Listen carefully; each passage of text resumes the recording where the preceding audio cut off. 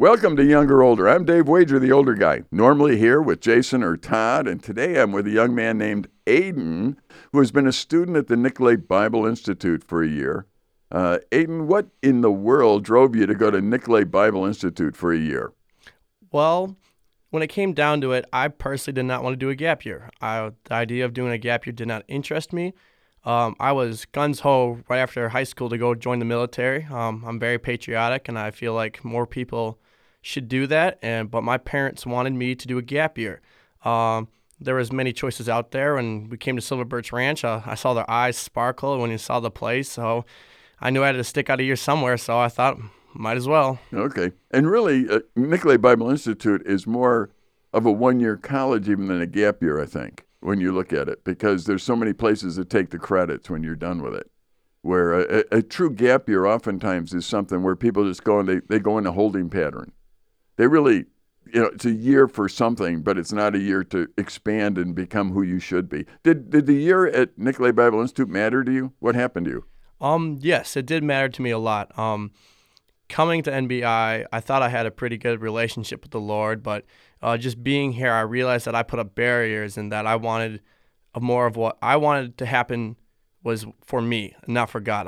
I wanted to be the center of my life and not God. And then I realized that through the awesome people at NBI, especially the teachers and the classmates, just a lot of things they said and a lot of things they did for me, they opened my eyes to why this is not right. And I actually recommitted myself to Christ January 7th, and I actually got baptized February 3rd, rebaptized. So. Oh, very good. So really what you're understanding is this relationship with God it's not about you, it's about Him. And life is about God, not about Aiden. Yeah.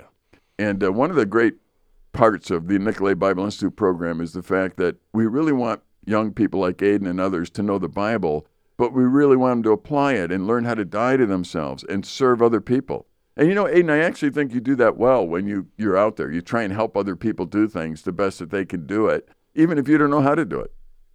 And I'm proud of you for that. And invite other people to check out Nicolay Bible Institute. How old are you, Aiden? 19. 19. And what do you got going on next year? You're here for the summer. You're working as part of our summer staff for this year. And what are you planning on for the next year? Well, I actually plan on being an intern here. The two big reasons I want to be an intern here is A, I'd be under maintenance, which would be just a very cool area. I get to learn, basic skills about building and landscaping, have a better idea. So when I go out in the actual world, I don't need to be taught that. I already have an understanding, and I can work on the fine details. I also want to get in a more daily schedule with how I want to act with the Lord. I want to get into my Bible more. I want to get into prayer more. I have done that more this year, but I'm not at the level I think I should be at or want to be at. And I believe this extra year being around these people again, I will give me time to really get that down and really get it down to something that it's not of a chore to do, but it's more something that I want to do. Very cool. One of the greatest things in life is to be able to identify the idea that there are older people around you and they care about you, but you got to allow them into your life to help you. Because if you don't do that, what they'll do is it'll become a lecturer to you. They'll say something, you go, oh, yeah, they're old. That's what they think. So, the fact that you want to stay another year and learn from people who are older than you, the various skills and abilities of life. I always joke here at Silver Birch Ranch and Nicolay Bible Institute that I like to have farmers around because farmers can do everything. They can do everything. I've never met a farmer that can't do everything. Now, I haven't checked them walking on water or anything, but everything. They can do it. They can weld. They work on electricity. They fix. They're mechanics. They can plant things that actually grow and stay green and make a living off it. They can take care of animals. They can take care of. It's amazing what farmers can do. And so if you're a farmer and you're listening, know that I have the utmost respect for you and love your skill ability in just about everything. And so when you're here learning, that's really the goal I'm looking at is saying, what, I hope by the time you leave, you can do a little about everything and do it somewhat well. And then you get to find in your life what God has put you on this planet for. Do you believe that God has a place for you to go? A calling in your life?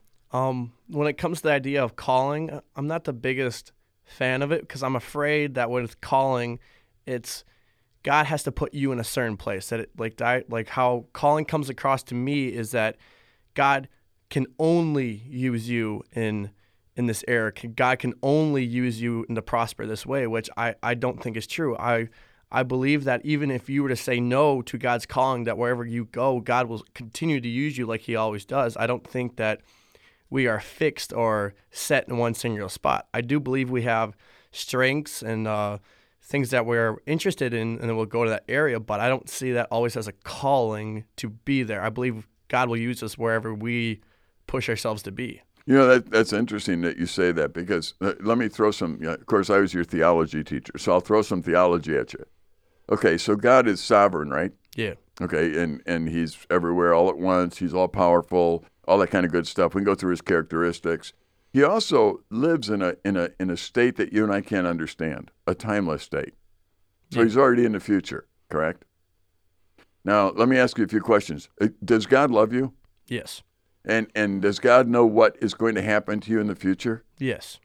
Has God already prepared you for success if you listen to him? Yes. So in a weird way, there is a specific thing out there that you're being prepared for. Yes, there is. Yeah. Even though it's like, I hear what you're saying, though. It's like some people are so fearful they're going to miss it. That they go and they figure out, what am I? Well, there are some things in life. And if I'm talking to anyone else your age, and I'm talking to you right now over the table, but I'm saying, you know what? There are certain things in life that you just need to know and do, that everyone needs to know and do. Do those things, and as the sun comes up every day, be in the right place that you're supposed to be at that particular day, do the right thing, and you'll find that you keep doing that day after day, you get to be old. And you actually enjoy life a whole lot better, because it's not that you've missed out on anything. You know, I've often said, do you think that God has I'll ask you first, do you think that God has a very specific, do you want to get married someday? Yes. Do you think he has a specific person in mind? I do not believe in soulmates, but I believe, yes, he has a person out there, because the idea of soulmates, if soulmates are true, and this example from a pastor, he was married, and unfortunately his wife passed away like 2 years ago, and he got remarried. Like, if he was going to come down to it, which one was the soulmate? Both of them are really good for him. Both of them, love him and cherish him, and I don't think he could put one over the other besides the one he spent more years with. I don't like the idea of soulmates, because there's a lot of people out in the world, and there's a lot of people that could be your wife or could be your husband, and there is the idea of just one is out there for you. I think that's dangerous, because you may be only looking for the one. They have to have A through 1,000 exactly to your standards, and that's it. Yeah, I don't know what your definition of soulmate is, actually. So as you're saying that, I'm going, I don't know what you mean. I think my definition of soulmate is that there's only one. That there's only one person my entire life that I will be married and be happily together with until either of us die. And the idea of with that, it makes it sound like if you have another relationship afterwards, after their unfortunate demise, that it's not really a soulmate thing anymore. And I think, yeah. Well, let's play with this a little bit, just for the fun of it. You can actually love anyone according to God, correct? Yes. So you're told to love your wife if you're a husband, correct? Yes. But you're also told to love your enemy. Yes. Now, I'm not putting those two in the same category in this discussion. I'm just saying you're told to love God. You're told to love your wife. You're told to love other people. You're told to love your enemy. Yes. So you can actually choose to love anybody. It isn't necessarily dependent upon their response to you. Right? Yeah. Okay, that's the theology of it. So you can love anybody. So when you get married someday, the goal is to make sure that you commit yourself to that person. It's not an arrangement. It's a commitment. You've heard me speak on this, and you understand what I'm saying. But it's a commitment for life, which will never change according to the circumstances of life. Now, until they die, which the Bible says, well, then you're not married anymore at that particular point. But you can love anybody. Yes. So if somebody's listening today and they're married and they're saying, well, if my spouse would do this different or that different, I'm saying you can love anybody. You can apply that to anybody in life. Now, what's interesting, though, is if you can love anybody, then you guess you could choose anybody and be committed to them for life. Now, the Bible gives you some guidelines, though. It's going to be really tough if you get somebody that is unequally yoked with you. In other words, there's somebody that hates God, hates people, and you're going to try and marry them. I mean, that's not going to work for you. And the Bible warns you against that. It warns you against not being equally yoked up with somebody. So there's going to be somebody down the road. If you get married, there's going to be somebody that you marry, correct? Hopefully, yes. Yes, okay. Of course, that's one of those weird questions. So since we already talked about God being in the future, and he is, he already knows who that is, correct? Correct. So let me ask you a speculation question. So do you think when you were born, God put this little image in your head, and whoever it is that you do end up marrying, he has this thing where you look at him and go, wow, that's the most beautiful person in the world? Yes. Yeah. See, I think that's very possible because I've been to a lot of weddings, and I've heard a lot of people say, oh, that bride is gorgeous, and I think, average. And not, I know that sounds terrible, doesn't it? Yeah. But I don't mean average in the sense of not beautiful. I mean, a dress is nice, they look nice, whatever. But it's not that my for me, the lady that I married, she's the standard in as far as people, how they look. And I think God put that in my head. Like, this is the one. Because there's so many different tastes out there. I mean, you can't say that you look at one person and everybody thinks the same of that person. So it's really cool, I think, how God creates us and puts something in our mind and makes it so that, the person we eventually marry, I think we can, look at him and say, wow, this person is somebody that is just really kind and pleasant. And someone else might go, I don't see all that. But you do. And that's really important in life. So it's very interesting that when you talk about the plan of God, to put in the sovereignty of God, and then to try and mix in there the idea that God is timeless and that he's preparing us for what he knows we're going to do.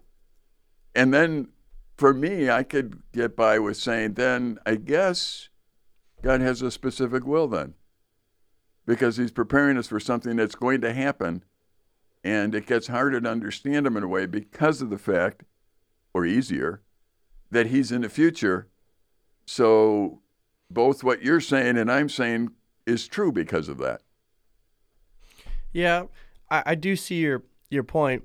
Well, when I was younger, I dated a girl in high school, and she was the only girl in high school that got my attention and, got my interest. It didn't work out, but the thing that I admired about myself that I liked, that there was only one girl. I was only interested in one girl, that it wasn't this, this shopping mall where there's so many choices, I could right. pick. Yeah, I didn't like that. But this past year, there have been two choices. And that has annoyed me because the idea of that is it's like I don't want to be looking, at two choices. I just want the one. I want the one that appeals to me, the one to attracts me. So if I do have that image implanted in me from God, why is that image showing up in two very different girls? I mean, standing next to each other, you can obviously tell right there that they're very different people. So I see your point, but right now I'm kind of confused with that. Well, I think attraction has different definitions. You're attracted to people for different reasons. All right. So I think initially the thing that really attracted me to my wife was the fact that she served the Lord and was so eager to serve the Lord with children and teach. She was a teacher, came to summer camps, was somebody who really gave of her life. That's what I found attractive. It just so happens then that God flipped the trigger in my brain that I think she's beautiful as well. You know what I mean? It's like the beauty, believe it or not, people get old like me. They change. They don't always look young. And it's very dangerous to ever consider beauty just something you look at. But beauty actually is in the eyes of the beholder, obviously, and God could plant it in our mind. And I think if you love a person, you're choosing in life to look at ways that you can make that person successful. And as you do that, I think there's something that triggers in your brain, and you begin to really see yourself with that person. But it's not about looking at somebody and getting knocked over by her beauty and all of a sudden going, wow, look at that. I don't think that's what what I'm talking about anyway. I'm talking about a whole person here that basically you look at and think, wow, that person is beautiful. And then the looks eventually go with it. So, my statement of, okay, the person at the wedding to me looks average. Well, probably, I don't even know the person, probably. So why would I be thinking other than that? Again, they could look neat and pretty with their dress on and all that kind of stuff. But as far as the, knockout wow moment kind of thing, I think the groom coming down the aisle is going to have that, for himself because of the way the relationship has developed. Not because of necessarily just the skin deep beauty that's there. Otherwise, we get into this very shallow relationship with everybody, and that's not healthy for anybody, at that particular point. So I encourage you to be looking for things in life. It's hard in our culture because everything in our culture seems to be, skin deep.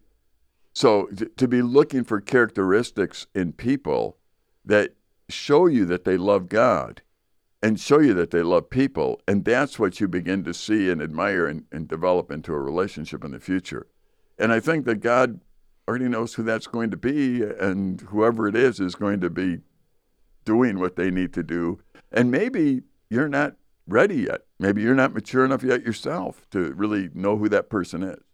There's people, as you get older, there's times in your life where you go, I don't know, man, I really think I need to find out who I'm supposed to spend the rest of my life with or whatever. And my encouragement to you is you get up every day and do what's right, and you be where you should be, and whoever's supposed to be with you somehow bump into you, because you're doing what you should be doing, and you're not out there, looking for somebody necessarily in life. Does that make sense? Yeah, that makes sense. And I think when I said that I was attracted, I think I underestimated. I've had the chance to know them both, and yes, they both look physically appealing, but what I found was more enjoyable and interesting to see was their personalities. They're two very different, but they both love the Lord, and they both are seeking different ways to do it. And yes, attractions, yes, that plays a factor to my young brain at the moment. But I've also seen how they love God and just examples and just hearing some of their things from their past. And so, yeah, I'm not sure. I guess I have to wait.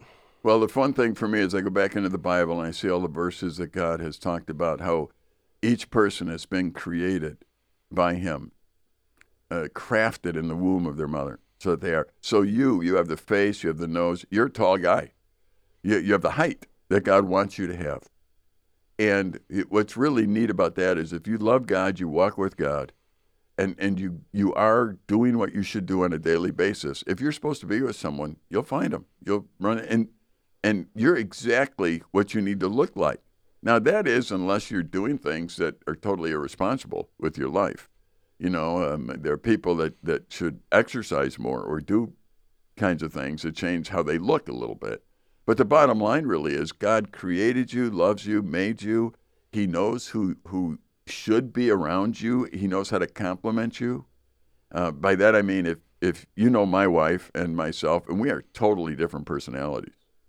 I mean, she is so organized in everything in life, and I am so disorganized in everything in life. Totally different.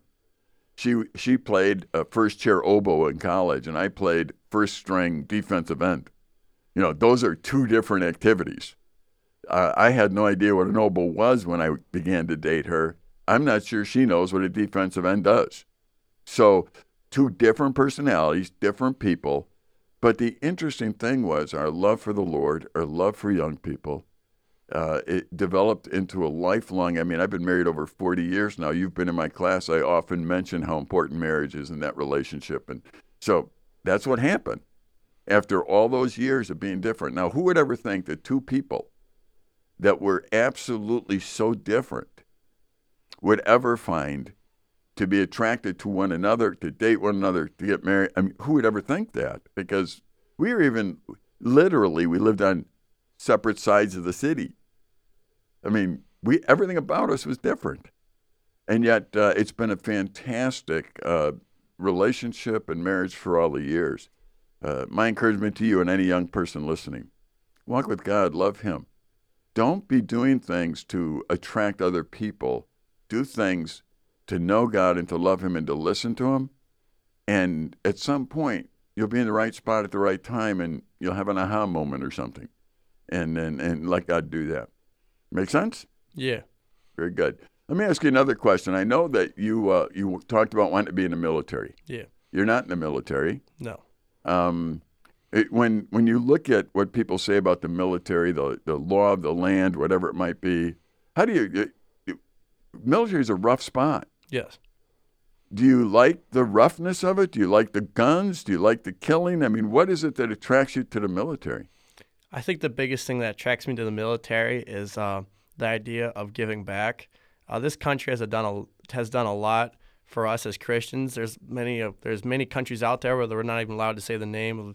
You can't get the word of the Lord, and there's so many different things. And I know that that's not all due to government and stuff, but I believe government does play a part, and I believe that more of us should give back in ways. And I believe for me, one of the best ways I could give back is the military. I'm young. I'm pretty healthy. Yes, I probably should lose a little bit of weight to get into it, but I believe I'm an okay candidate for the military. And, the military does a lot of things for other people that I think would be a great way to go about it. And, like, when you're talking about, like when it comes like the law of the land, like I understand that I may be asked to, if I'm in that situation, I may be asked to do something I'm not comfortable with. And I guess that is the question I'm drawing. Like how should I say no? I got my convictions, but the Lord is telling me I should not do certain things. But when it comes to the military, I kind of signed my name over that I would do what the military asked me to do for that time. And so it's contradicting, like the Lord says that there's no authority put here on earth that has not been put by God, but we're also not to follow a government that doesn't follow what God wants, like that. I had this conversation with a person the other day, like taxes. We pay the government taxes, and some of those taxes go everywhere to the government, and this government supports abortion and divorce and gay and lesbian marriage. Are we supporting those things when we do taxes? It does say in the Bible to give taxes, but with this country compared to others, we have more of a voice, or we can have a voice in what we want to have done compared to other countries. So it's very confusing because there's so many things that contradict the Bible, but is also somewhat like abortion contradicts what the Bible says, but we still appreciate what the United States of America does for us, even though they support abortion. So right. It's a very slippery slope. Yeah. Now Aiden, and we know we live in a sinful world, correct? Yes. So there's not one person you ever met that hasn't sinned. True. So if you want to stay away from a store, for example, if somebody owns a store and you say, I don't like the way they sin, so I'm not going to their store, that's certainly up to you. However, you're not going to find one storekeeper that's not sinners. Yeah. So now you're choosing what sin you're okay with when you go into whatever store, Walmart, Fleet Farm, whatever you're going into. You're actually choosing if you want to know. But you could say, well, I don't know that they do these things. Well, I agree. I don't know what sins people are involved in. I just know that sin is sin, and it always will be. And there's people who run things that are sinful, including myself and anybody else. So in one sense, I hear what you're saying. It's an idea of I don't want to support things that are sinful. Okay, I get it. Now, there are some things that are very directly talked about, like Shadrach, Meshach, and Abednego. They were told to bow to the king. That's pretty direct in the Bible. You don't bow to anybody but God. So that's a very direct command. Yeah. Likewise, when Jesus was asked about taxes, he said, give Caesar what's Caesar's, correct? Yes. Now, you know much about Caesar? Yeah. He was like the king. He wasn't the most moral, ethical person that ever walked the planet. Yeah. Give Caesar what's Caesar's is what Jesus said. In other words, there are times where you do give resources to government because government does, as you said, a lot of things that are neutral. But they do some things that I agree with you. I don't want anything to do with. I don't want our tax dollars going toward abortion. I agree 100%. In fact, I once walked out of a union, a teachers union, because the money was being used to help fund abortions, and I refused to pay it, and I walked out of it. So I agree with you on that. I also took a year of ROTC in college, so I understand a little bit about the military and military science. Because when I went to college, they forced us to do that. And so that was good for me, by the way. However, I think sometimes we get in a dilemma of that Dietrich Bonhoeffer had, where Dietrich Bonhoeffer was living in a time of Hitler, and he was a pacifist who basically was in on a plot to kill Hitler. And you try and put those things together, and it's really difficult for you to do that. Yet his question was simple. Do I go with this group that would like to take the madman out, or do I set up ministries for all the widows that are widows because of the madman? And his eventual decision was that he would try and take the madman out, and he thought that was the right thing to do. Now, you and I might say, well, that would be murder. Well, either way, you lose on that decision. So I think at that particular point, God has to look at your heart. And he looks at your heart, and he knows what you're about. You want to love people. You're trying to love people. What you're doing is doing something vigorously that you believe is right. But you're not 100% sure that it's the only option out there at this point. And yet we pay taxes to Caesar. I think there have been just wars through history. And in that, I think it's a very interesting dilemma you're in. Have you come to any conclusion with your future in the military? I'm not sure yet. Right now, I'm just trying to keep an open mind and an open head to see where God can use me and where I can go. There's so many doors that are open to me right now. I don't know which one to go down. Yeah. Well, it's kind of interesting, Aiden, to talk with you because I tell you, you have a big heart. As I told the people earlier, I've watched you serve people. You like doing that. You like spending time with people. I don't think you would hurt a fly if the fly asked for mercy, and flies can't do that, but I don't think you would. And yet I think there's this dilemma that's probably in your heart where you want to make sure that you do what's right because you want to love God and please him. And ultimately that following God is doing what's right. And that'll help those around you, even though you can't see it at the moment. And so I think we're going to have to continue this discussion because our time is running out on this segment. But we'll have you stick around for another one, and we'll continue to talk about various topics with the young man Aiden here on Younger and Older. I'm Dave Wager, your host, and we're coming to you from the studios of Relate365.com on the campus of the Nicolay Bible Institute here in the Northwoods of Wisconsin, which is really a division of silverbirchranch.org.